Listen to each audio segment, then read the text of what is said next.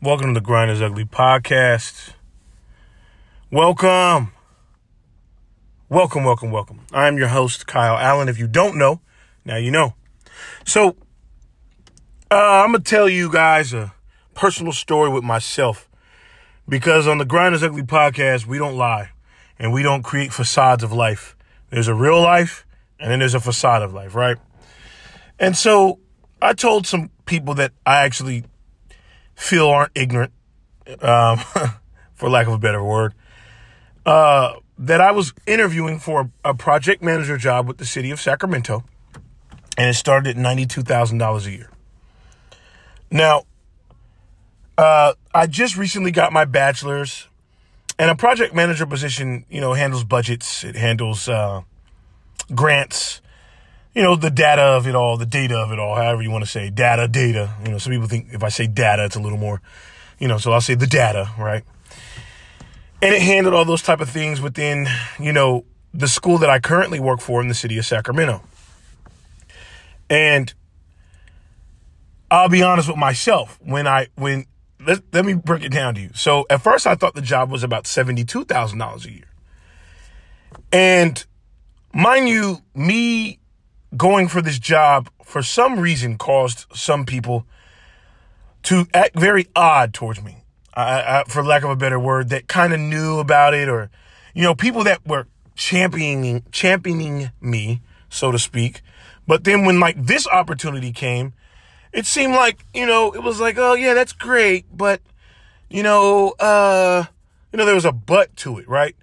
And me, I'm thinking, well, a lot of thoughts are in my brain. I'm thinking, well, okay.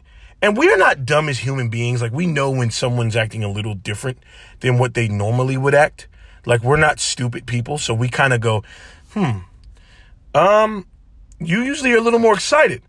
But I realize, and it's something that I think a lot of people know but don't like to admit, people are really only excited for you as long as you stay a little tiny slash below them.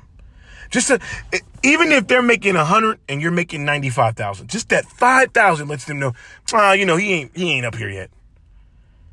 So long story short, I go and I interview for this position, and I studied for an entire week because it was a lot of, material for this position. And I studied. And, study the numbers, study what the grant is trying to do, study what the project manager would do, making sure my vernacular and my speech was going to be prevalent to all stakeholders, so to speak. Everybody was going to understand that I'm the person for this job. So I go and I interview for this position. And upon arriving at the city hall downtown, number one, if you live in Sacramento, or if you don't live in Sacramento and you've heard about us, you will probably know that we have a homeless problem right now. It's not even a problem. It's an epidemic. It is something that's like a major issue that all I keep seeing, and I love my police officers. I really do. I work with them. I know a lot of them. But all it looks like, optics matter. And what it looks like is the police are just going and beating up homeless and moving them away. And you just ask yourself, and I know they're trying to build a big warehouse for them all, but I've worked with the homeless before. And a lot of times, the homeless a lot of people think that the homeless are just there's something always wrong with them. And in a lot of cases there is. But in a lot of cases, the homeless are not always easy to deal with. And there's a lot of diseases, there's a lot of drug use, and a lot of mental health issues. So just throwing a bunch of homeless in a warehouse and having 20 workers, I don't know if that's going to be a real solution. That's how I'll say that. I don't know if that's a real solution. It sounds like a temporary solution that's going to have a lot of issues, a lot of problems. Because essentially it can look like an internment camp.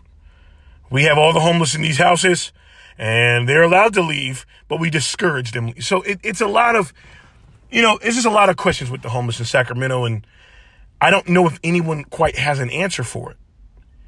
The Bay Area are driving prices through the roof. And let me break down very quickly as to why, to get back to my point about my job. But when you are in the Bay Area and you make $600,000 a year, you're technically poor for Bay Area standards. in Sacramento, you can go up to Folsom and buy you a house. You see so we can either stay in the Bay and live in a 1 to 2 bedroom apartment with 4 kids, or we can come to Sac, stay in the Thomas, get a house for $600,000 and live like a king. So that's why the Bay Area are coming down here. It's just that simple. And that's why the traffic in Sacramento has just been absolutely awful. And if you're in a city like Sacramento, like Austin, Austin, Texas, or Kansas City, cities like that aren't the big cities, but they're trying to make them the hubs for the big cities like they are with Sacramento, then you know this is just the beginning, my people. If you've never been to Oak Park, go there recently. If you've been there, like when I remember when I was in high school, Oak Park was a place that you just didn't go to. You know, it wasn't, you know, my school wasn't, but I wouldn't just appear at Oak Park at 7 at night and, excuse me while I drink some water, but I wouldn't just go to Oak Park at night and just be like, hey, what up? But now, I mean, they have live concerts. So gentrification has happened. And a lot of times, unfortunately, with gentrification, that means there's white people that have infiltrated the neighborhood. And that's just what has happened. And it's just going to get worse and worse because UC Davis is going to continue to buy everything up in Sacramento downtown, Midtown, and in Oak Park. That's what's happening. I don't know where the people are going to go, but that's what's happening. So I'm downtown, and this all blends into being downtown. There's literally homeless people doodling. They have their behinds completely. They have their shaboing out. They are just doodling and peeing on the lawns. It is just something that needs to be handled correctly and empathetically. So I go in and I'm absolutely nervous. I am like, oh my God, this $90,000, this can move a lot of needles for me and my family. You know, this is a major opportunity. I get stopped by someone that I know and that knows that I'm also going to interview. And they pretty much tell me that I'm not qualified and that real people are interviewing for this, for lack of a better term. They tell me that, you know, lawyers are interviewing for this position. And, they were very impressed with the amount of applicants that applied. They couldn't believe it. And mind you, I'm standing right there and I'm thinking, well, you're not saying you're impressed with my application, but I'm one of 5 people that got to this point. So you're not saying you're impressed with me, but you're impressed with everyone else, which means you're kind of being the feds and you're hating on me. And it doesn't really bode well that you're a part of this and you actually, know the stakeholders involved. And now I have to battle this. I'm about to interview for a position that can dramatically change my life. But now there's doubt, right? It's like I'm so close to this. I've been working for this. And right before I walk in the door, right when I walk through Destiny's door, or I'm about to in my brain, and God, this will change everything for me. Doubt. Someone speaks immediate doubt in my ears. Immediate doubt. So now I'm reeling. I'm not going to lie to y'all. I'm not going, oh no, I just walked there boldly through Christ. No, I was scared.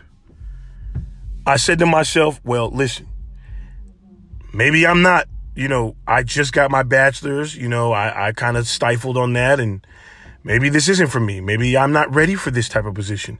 Maybe, all those type of things. So long story short, I go in there and I interview for this position. I'm in the mayor's office and I'm interviewing for this position. And let me make it clear. I was scared, like I said. And I just simply was like, well, maybe this ain't for me, man. Like, like I didn't even get to try it and someone's already telling me how I'm not going to get it. It's that type of thing. It's like, okay. So anyway, I go to the mayor's office, I'm interviewing. And while I'm interviewing, I'm getting more and more confident because it's education. I'm an educator. I know not everything you can always learn, but I know I'm pretty well versed in, this type of language. And so long story short, I didn't get the job. It was between me and one other person, and they went with the other person. And I was mad about it for a litany of reasons because I felt there was some backdoor channeling going on, but that's your own brain that you don't know that. And you really just could be hating the fact you didn't get the job. Sometimes, hey, guess what? We didn't get the job. There was nothing that happened. You just did not get the job, right? Okay. But out of that interview, because of how I represented myself, because of the passion that I exuded, I got 2 different job offers that all coincide with where I'm at, the school I'm at, and I'll be the program director for an after-school program this coming school year and the years to come. And I'll be a mentor that also gets a stipend a month to get paid. So my pay went up from about $2+ grand more a month, which is obviously a great thing. And my point in this is, don't listen to the adversary, man. And what I mean by adversary is haters. Don't listen to the haters. Do not listen to the haters, man. Because their whole job is to stop you before you try. And sometimes the hater can see the gift in you before you can. That's the worst part. Sometimes you're like, why the heck are you fighting me? I ain't even thinking that high. But they can see you in that position. And the worst thing that can happen is you start seeing yourself for that position. And so I just wanted to briefly touch on this because this is real life, man. This ain't some Instagram post. This is real life happening in my life. And for the young people out there, I'm 28. Apply. Don't care about what the job says, what the qualifications say, what the salary says. Apply. Interview, handle your business. Take everything seriously. Stop listening to everybody. Yeah. It's great to be an entrepreneur. All that is great. But if you're not an inventor, if you don't have that entrepreneurial spirit for yourself, not because Gary Vaynerchuk told you, not because Gary V said it, but because you know it's burning in you that you're an entrepreneur, get a real career, man. There's nothing wrong with working. There's nothing wrong with it. And if we're honest with ourselves, laziness and entrepreneurship, a lot of times they blend with each other. Some of y'all been entrepreneurs for 15 years, and there ain't been no fruit from that tree. So are you an entrepreneur, or are you just lazy? And I say that because there's times I'll be like, I'm doing this, I'm doing that. I ain't doing nothing. I'm lazy. I'm lazy. Laziness. And the older I get, the more that I try to move up the ladder of life, and not just money and financially, but just emotionally, spiritually, trying to be better. Like trying not to give into what I used to give into, or do what I used to do, or think how I used to think. Try to actually be better. And try to take accountability. No. We don't try on the TGIU podcast. We take accountability. If you did it, own it, move on from it. And if they won't let you move on from it, move on from them.